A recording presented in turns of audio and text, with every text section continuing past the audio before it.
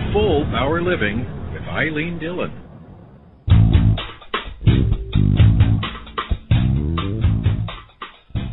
Generally, when we think of business, we don't associate kindness with it. But Jill Lublin, who's the author of The Profit of Kindness, is with me today to tell us about how emphasizing kindness in business brings multiple profits to businesses and their leaders, employees, and customers.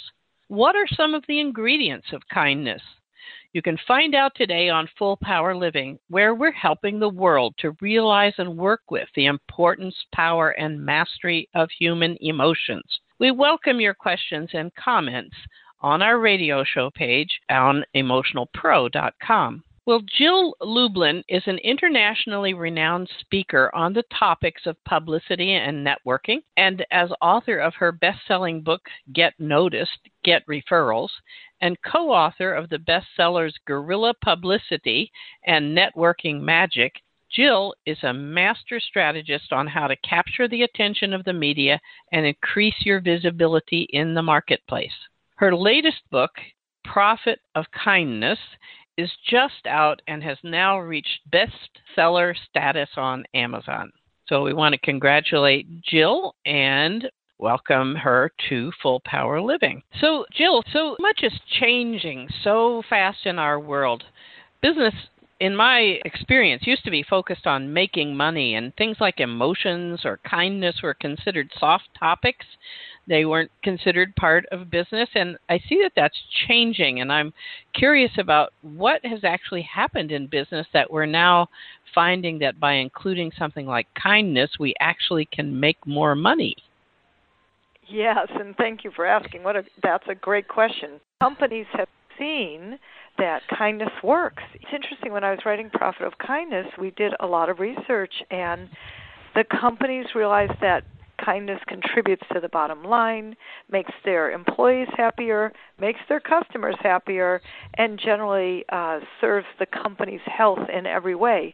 People who are more kind tend to be healthier, happier, wealthier, all the good stuff, right? So kindness does work, and it's actually now shown, just like happiness, that it really contributes to a better life. You know what I liked when I was reading your book is a quote. You say kindness is what it means to be human, and that it's rooted in our biological need to bond and connect. So when we're kind, we're feeding or helping each other with bonding and connecting, correct? Yeah, big difference. Think about shall we call it the evolution of humankind?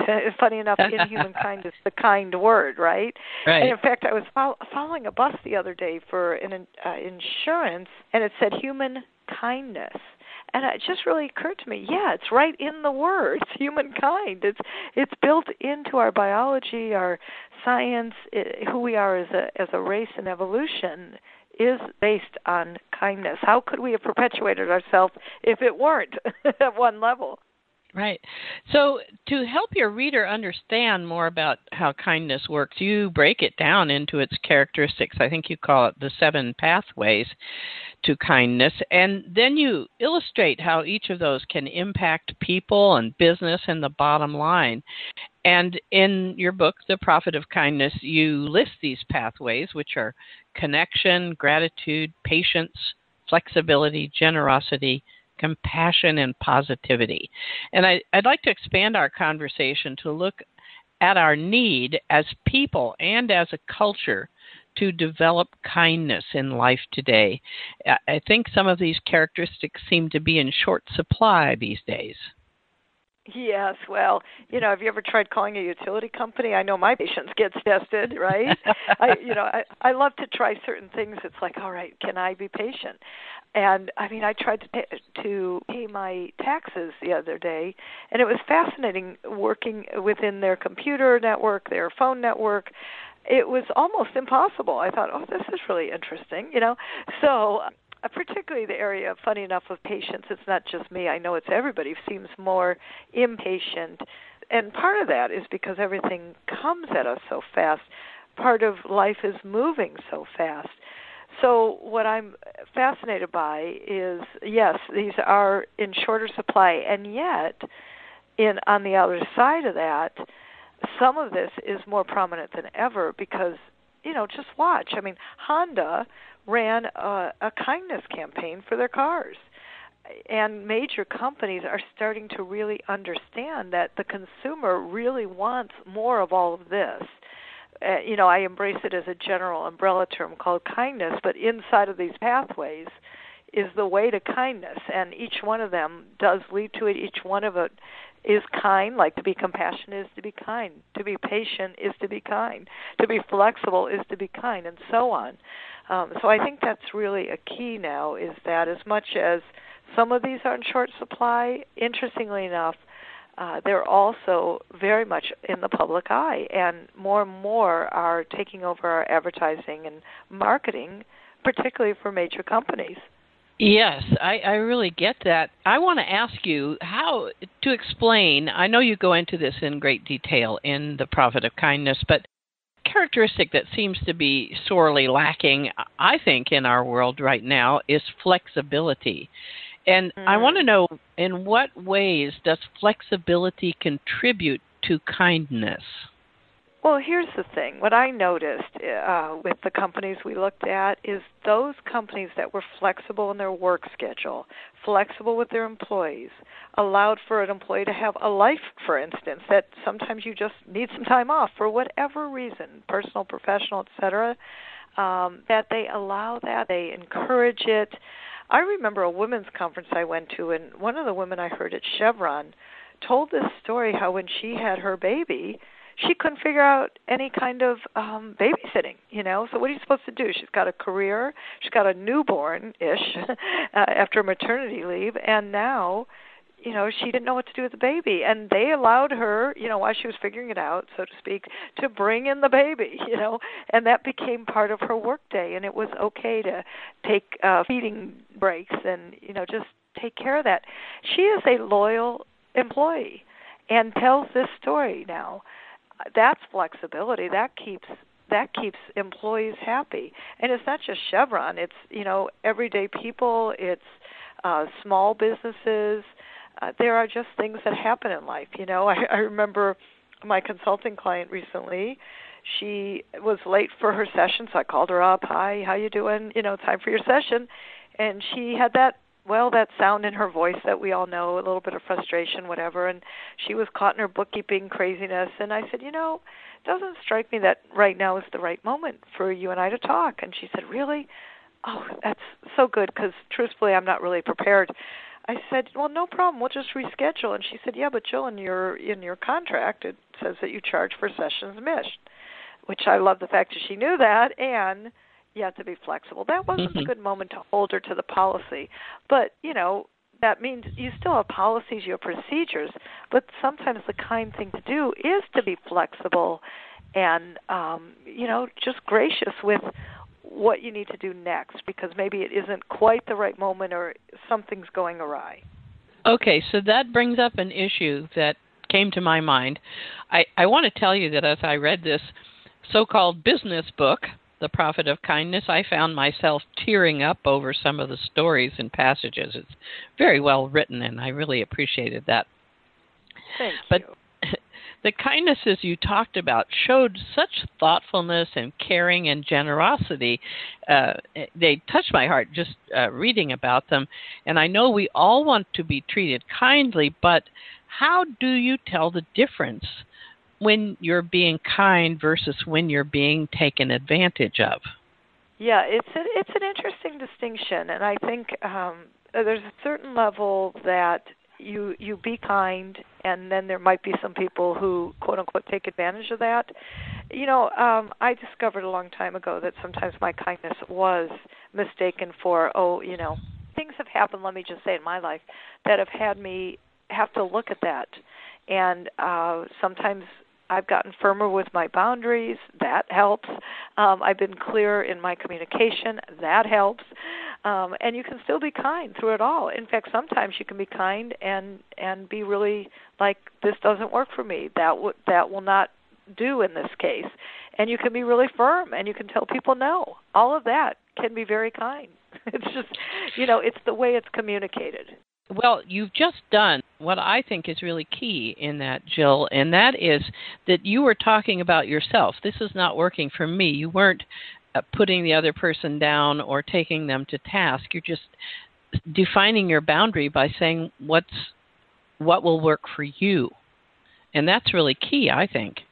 Yeah, that's really the point. I mean, the kindest thing we can do is to be clear in our communication, to support others in what they want and need, to take care of yourself, obviously, in however way you need to, and, be aware that kindness is a key that will, shall we say, smooth the way, open doors, or just is the right thing to do in that moment, including being flexible. With my client in that instance, or I could name you story after story of where flexibility is really the piece that paved the way to an ongoing relationship. I remember a client of mine, consulting client, she unfortunately got cancer, and she had to deal with health issues. Well, I put our consulting agreement on hold for 3 months, and she got herself well and came back and is loyal and fantastic, and all of that is wonderful. Or I could have said, I'm sorry, your 3-month program is over. I mean, that's just not the right thing to do, in my opinion. So again, we have to have policies and procedures, which I think is appropriate when you're in business. Of course you need to do that. But because I speak and teach all over and travel a lot, here's what I've noticed, and I'm sure you've seen the same, Ilene, is that many things are discretionary. Including hotels and airlines, and so when they say things like we don't have an upgrade or we can't accommodate you in this moment, I know that's often discretionary. Yeah, you have a great story in your book about being told that you only have you had 2 nights to spend, and only one night you actually had a reservation at the hotel, and finally, I think you found a hotel where they actually said yes, and not only did they give you a reasonable quote on the room, but the woman at the front desk gave you a discount. I thought that was a wonderful, wonderful story because they ended up getting your business because they were so kind to you, and I certainly understood that. Well, that, and I love it because the next morning I woke up after only 4 hours of sleep and, on to new speaking engagement. And the first thing she said when I called down, not she, but the operator on duty said was, good morning, Miss Lublin. What a delight to serve you. How may I help you? I'm like, oh my God, I love and by the way, I booked 2 more nights at that hotel. It is Marriott Renaissance in Las Vegas. And on top of that, here I am talking about them now, and you too, right? Because of their kindness. Right. So now that brings me to current day issues and the pathway of compassion.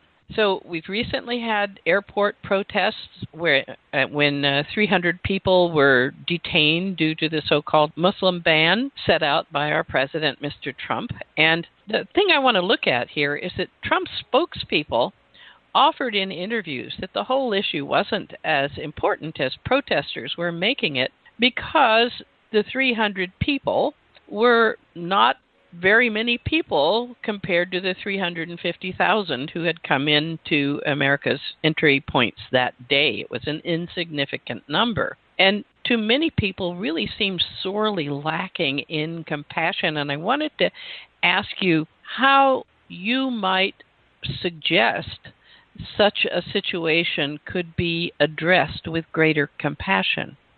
Yes, well, of course, we all know that sparked uproar like nobody's business, and one can say that wasn't a compassionate move at all. So, yes. It's a hotbed of so many issues tangled into one. And certainly, when you just basically tell the media, we're not going to talk to you, or, this is the deal, or that provokes no compassion. And I think it's sort of these hard-edged ways that don't work. And we can see that it's not working. There are protests everywhere around, not only in the United States, but all over the world. And that's compassionate, meaning people are coming together holding signs saying, I am a Muslim, when clearly they're not. That's compassionate, right? And so that makes a statement. And so, at one level, whatever the White House press says, or the official folks, at a certain level, there's not much you can do about their planned words, we'll call it. But certainly from a other side of the coin level, the compassion that the world has shown in this instance is right there. And, at one level, no matter what you think in terms of where you fall on the political spectrum or the issue spectrum, that listening to each other is important, and that respect is the new kindness. It was really interesting. One of my clients was telling me this great story about being in a French restaurant in Boston, where she lives, and she was celebrating her birthday. Now, she is in her words, fat black gay woman. That's her words. That's how she describes herself. And she met up with a Marine who was very loud in his opinion. And the two of them started talking, and then sort of the Marines started saying his opinions, and they were having a discussion, as many of us are having these days. And she said to him, tell me how come you think that way. Let me understand this. And so, she said he kept sort of yelling at her, but then he started softening, and she would say, well, explain that. Tell me more, and just really listen. Now, that's compassion, by the way. And by the end of their dinner, they were like hugging and best of friends and exchanging numbers, and none of their opposition mattered. You know what I'm saying? So that's the power of compassion. And I thought that was such a great story, because that's about being kind. That's about listening to someone, although that you may not agree with a word they say. They may be very upsetting to you with whatever they're speaking. And compassion allows all sides to be heard. Wow, that's a great story. And Isn't that wild? It leads into another question that I wanted to ask you, because my observation is that part of our populace feels that they haven't gotten mine for a long time, and they feel a deep need to get for themselves now. And yet, when you're being kind, you're not so focused on getting mine. You're focused on giving. And so, again, I'm interested in your perspective on how could we move ourselves and our populace from the I need to get mine position to what can I give position? Yeah, and it isn't the easiest. I will tell you, people talk about random acts of kindness, and Ilene, I want people to practice conscious acts of kindness. That's one way to move to that. And that's being awake and aware and looking for opportunities to be kind. I practice a conscious act of kindness every single day, and if the day goes by and I haven't done something, I'll send a nice email, I'll write a handwritten note, I'll leave a text message, something, But I think if we practice that daily, then what happens is the world starts getting better. I mean, really, imagine what would happen if we were all doing that. The world would be a so much better place to live. We certainly would all, I think, be happier. And so that's really what it's about, is taking time and looking for those opportunities, but really it's a practice. It is a practice. It doesn't necessarily come natural.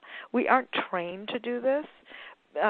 Business has traditionally, I'll call it, been dog eat dog. It's just sort of a weird phrase anyway. But I think that's changing, and the tone is changing, and we are all changing with it. So that's the good news. Yes.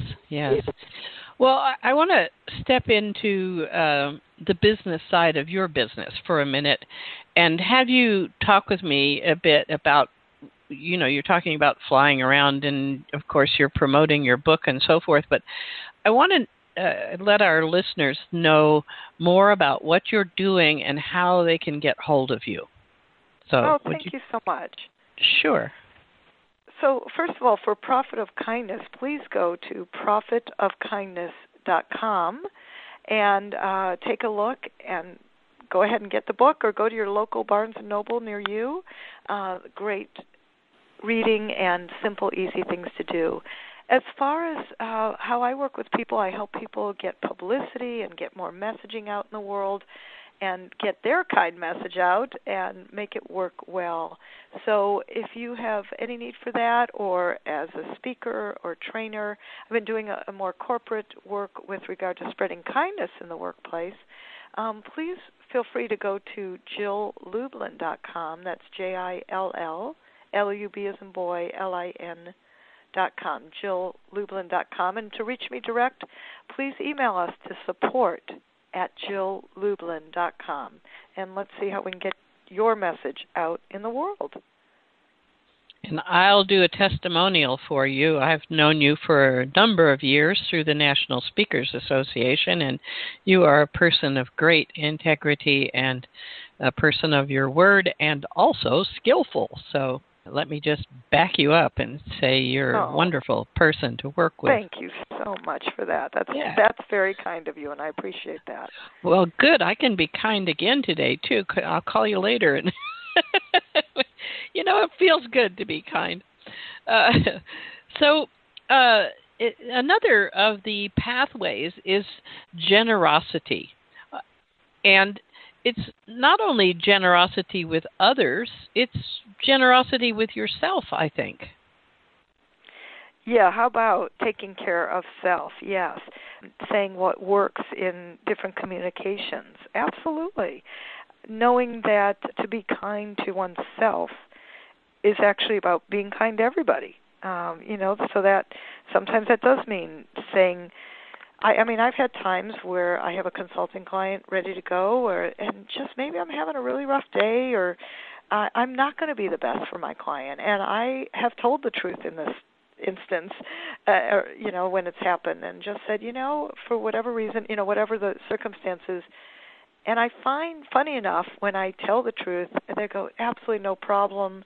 I appreciate you telling me that. Half the time they weren't, felt great about that. Oh, good, So it's so interesting to me that as we tell the truth and just really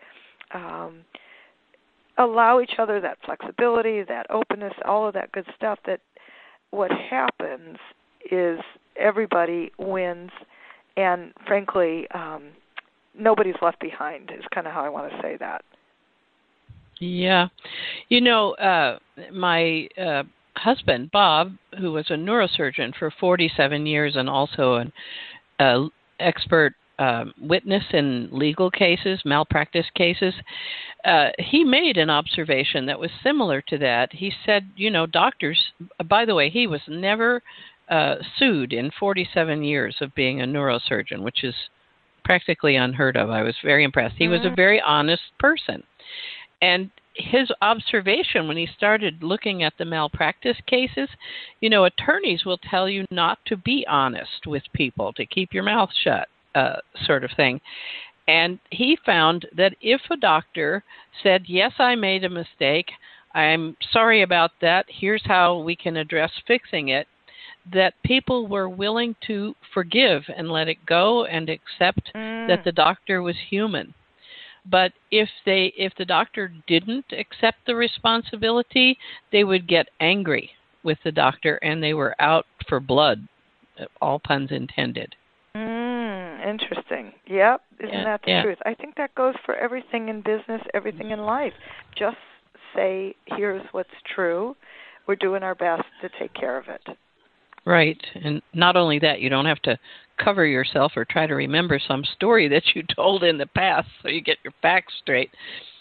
So let's talk about positivity. As a psychotherapist, we hear often that the human brain tends to go to the negative more than to the positive.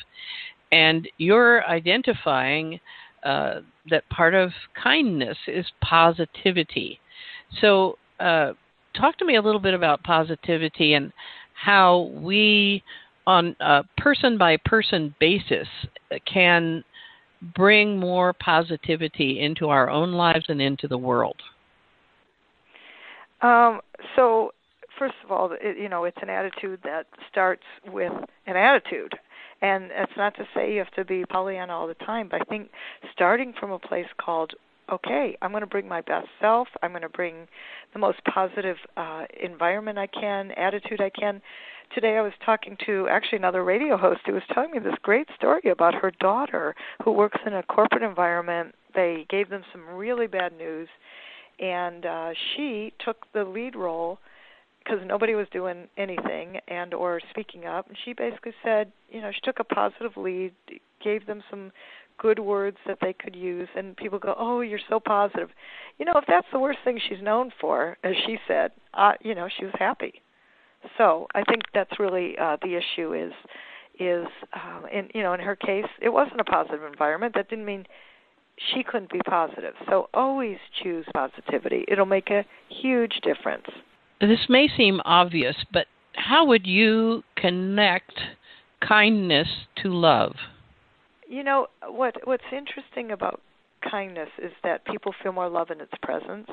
We can all think about this. Like anytime somebody was kind to you, didn't you feel more love? Just immediately. Didn't you feel your heart expanded? Didn't you feel better? Just in whatever way, right? No matter who you are as a person or what kind of temperament you might have, I would bet every single person feels better. Wow, I really like that. So, is there any? I don't want to ask it that way. What do you want people to carry with them from hearing you talk about kindness today? Thank you. Well, number one, I want you to practice conscious acts of kindness and look for things you can do every day, daily, at least once, to make a difference and be more kind. Number two, to understand that this is a remedy for lots of what's going on in the world, for perhaps your own upset at whatever's going on in your life, to take those moments and to step back. Ilene, you're a therapist, you understand about reactivity. I think if we react from a more kind place, the world will be a better place. And that's mostly what I want for everyone is more kindness in the world, and that step by step, that old song, what a wonderful world it would be if we were all more kind. That's really what I want to leave your listeners with. That's beautiful, Jill. So your book, as I said before, is really well written. You've got so many examples. It's touching and inspiring, and I really enjoyed reading it. And I also think that the idea of bringing our humanity, our kindness back into business and into our lives is most appealing, and your timing couldn't be better because we need to be kind to others and ourselves, especially in these times of great change. And I think it's really great to know that when we are kind, we can also have more successful businesses and increase our bottom line. So I want to thank you for writing the book, doing the research, and also for appearing with us here today on Full Power Living. Thank you. Thank you for having me. It's time for our first break. When we return, I'm going to talk with you about one instance of offering kindness to our own self that has created a powerful transformation. You are part of that transformation. Stay tuned. We'll be right back.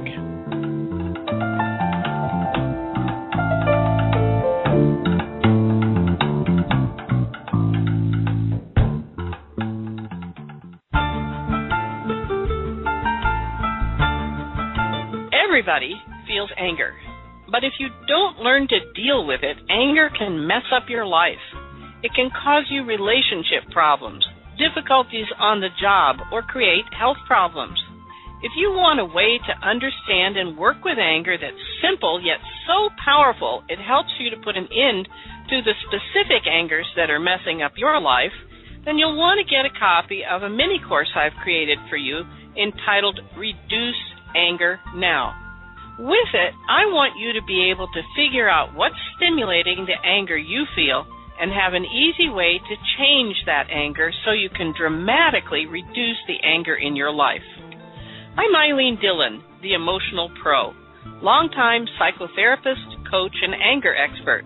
I've helped thousands of people to master anger, and I want you to begin to become an anger master in your life. Order Reduce Anger Now at the store, www.emotionalpro.com. That's www.emotionalpro.com. Welcome back. If you're just joining us, we spent the first half of today's show talking with businesswoman, publicity maven, and consultant Jill Lublin about ideas from her just-released best-selling book, The Profit of Kindness. Now, I want to talk with you about self-kindness and where it's taking me. Since you're part of this journey, I'm grateful that you're here. Well, all of us, as I'm sure we don't have to describe to you, we're involved in a big change. We can no longer deny that the proverbial rug is being pulled out from under our feet. Just in the last month, the way we view our country and its position in the world has changed drastically, for example. Likely in your own life, you've experienced block changes and accidents or relationship issues that have required you to alter the way you see things or the way you've been living. This is certainly true of me. As many of you know, in January of 2016, my husband Bob died from complications of prostate cancer. He was in unending pain that the doctors were unsuccessful in relieving, so he made the decision to call in hospice, and we did what we could to help him to the speedy death that he wanted. And I must say that I think our family did a great job of helping Bob to fulfill his decision to leave this world. And our work together created a tremendous amount of closeness and a feeling of satisfaction and deep love for him and among us. Now, I'd been telling people that when Bob died, because we knew inevitably he would because his cancer was getting worse, that I would give myself a year of staying in our home, tending to my garden and our pets before I made any big decisions about changing my life. And that, I'm here to tell you, turned out to be a big fairy tale. Because once I started looking at the financial situation, I realized that to have the funds I needed to live another 20 or 30 years, which I fully expect to do, I needed to sell our home. And I needed to sell it immediately because interest rates were low and the housing market in our area was strong, and it was an election year, so all of that could change in a very short time. Well, unless you are a person who sorts and tosses regularly, I'll wager that your home is also full of things that you might need someday but aren't using that are taking up space. My home was full of such items. My husband and I were each other's third spouse, so our house was full of things from our marriage, but also from each of our previous marriages that we hadn't turned loose of yet. And it was now entirely up to me to sort, evaluate, and turn loose those roomfuls of stuff. And this job was made more imperative because of the decision that I made about what I was going to do next in my life. I decided to purchase a 25-foot Class B recreational vehicle and take off.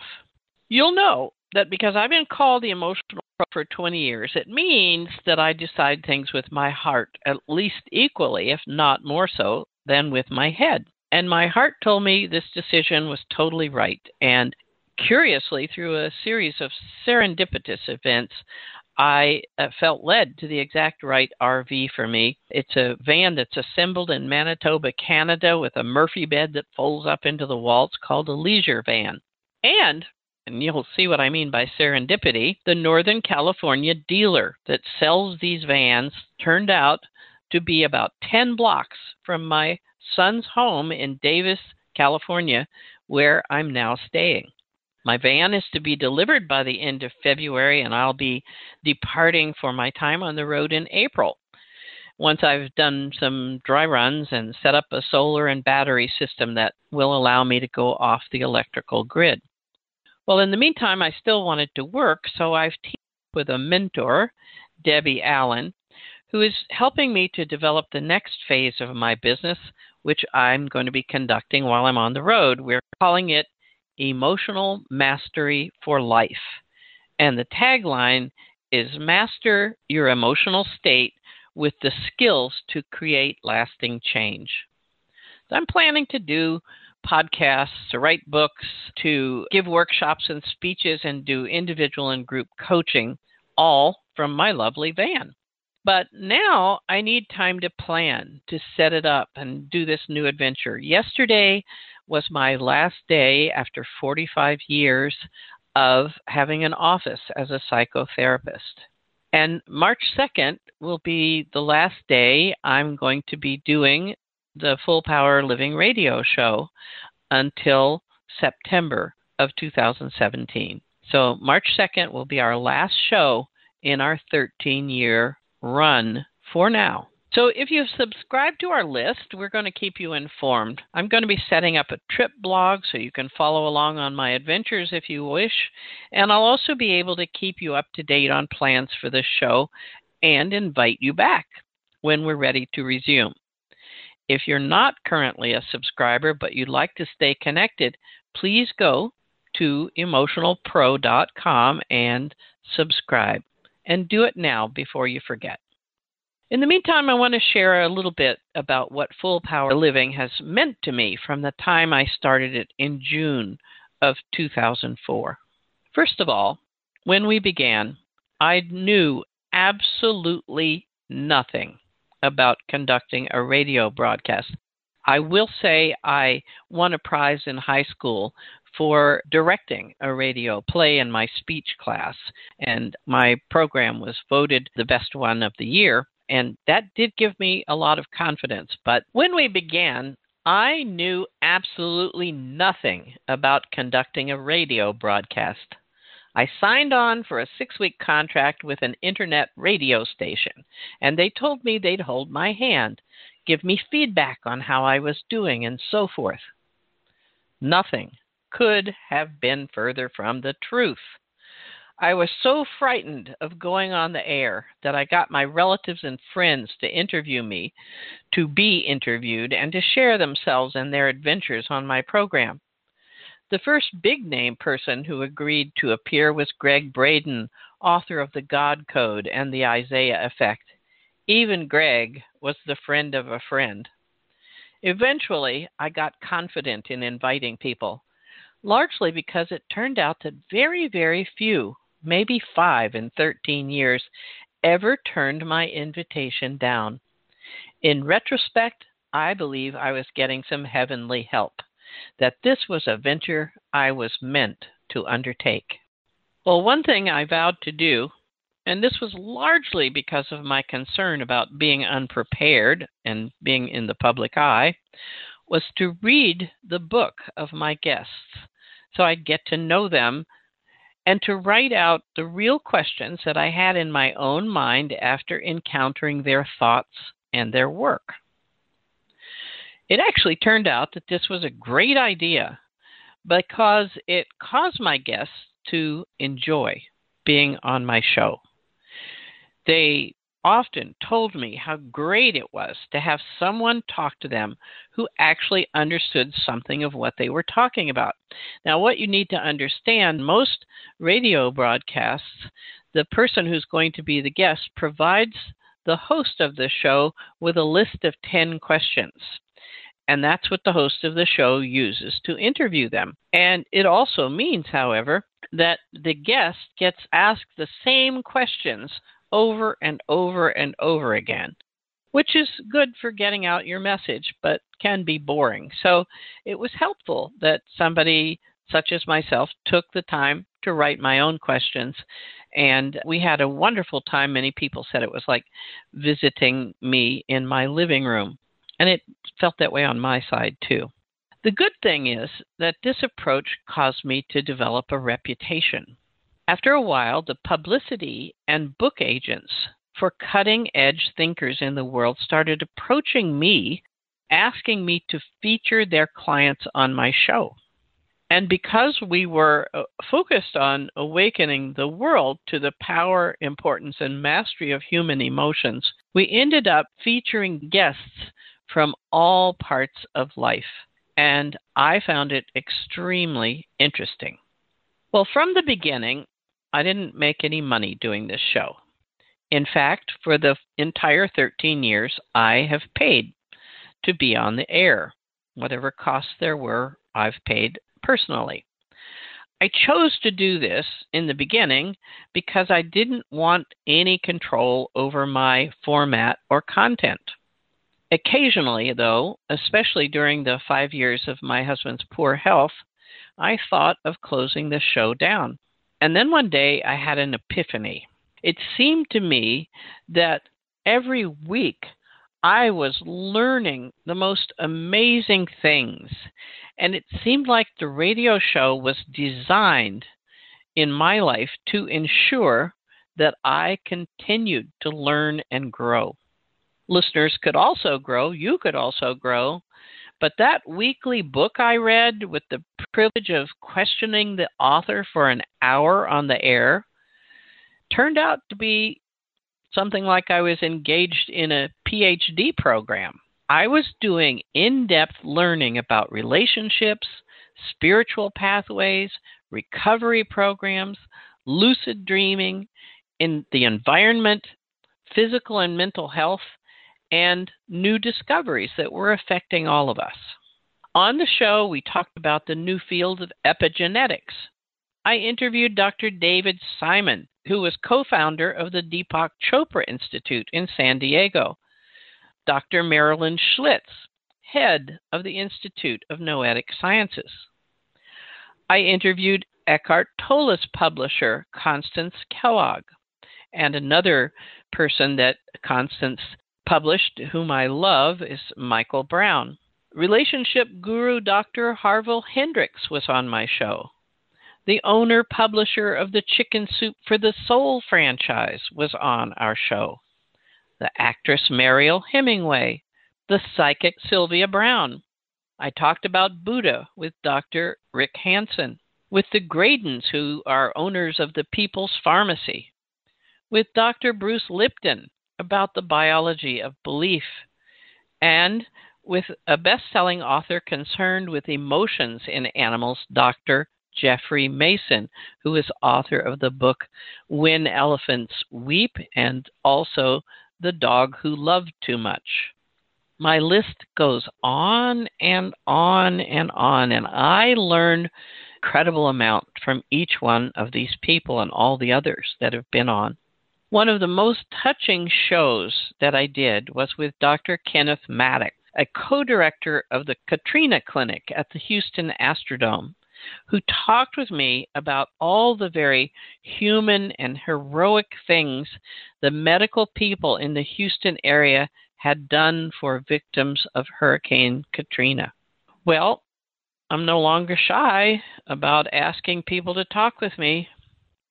In fact, I've noticed something about myself. I tend to now interview almost everybody I meet. If I met you on the street, I'd suddenly be interviewing you about your life and what's important to you and what you've learned. I know that I'm not going to stop being interested in the life stories and the caring gifts of people who are working to improve themselves and the world.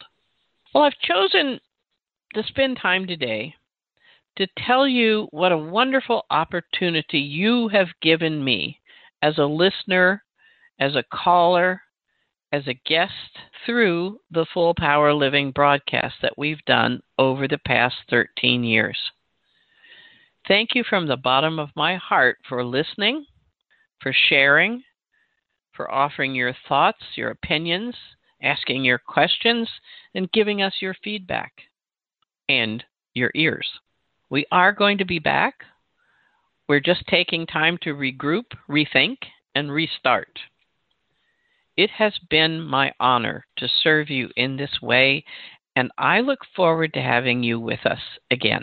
In the meantime, I invite you to listen to the archive shows you may have missed. We've got 13 years worth on emotionalpro.com, and I also invite you to write me at Ilene at emotionalpro.com. That's ILENE at emotionalpro.com. I would love to hear you, and I have more time to hear from you now, too, by the way. For 10 of those 13 years, Paul Johnston of Fresh Talk Media has been our producer, along with his wife, Robin Johnston. Through thick and thin, with patience and suggestions and humor and backup, Paul and Robin have helped me in this venture. Thank you. The other person who's been stalwart is my dear, dear friend, life coach, and minister from the universe, Daki Fox. Daki has put out our announcements. She's co-hosted the show. She's filled in when we needed her to. She's offered ideas for shows, edited my voluminous writings, etc., etc., etc.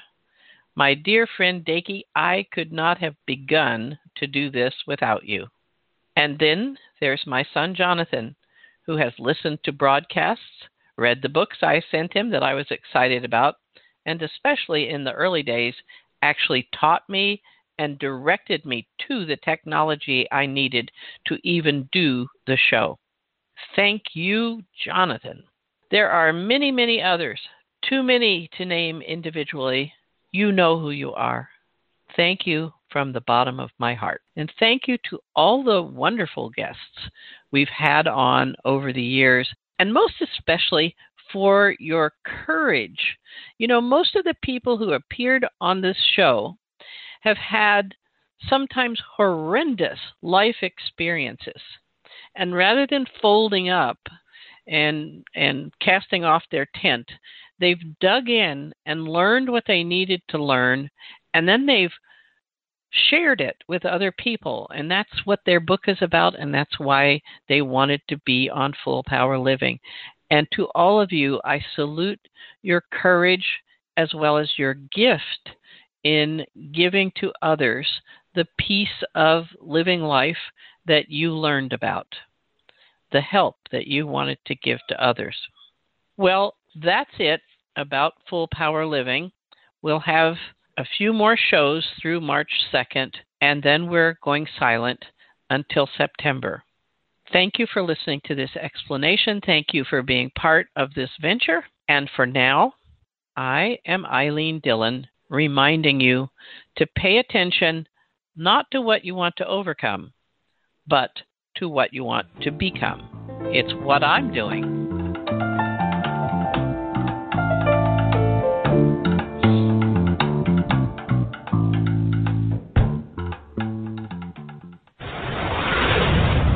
You're listening to Full Power Living with Ilene Dillon.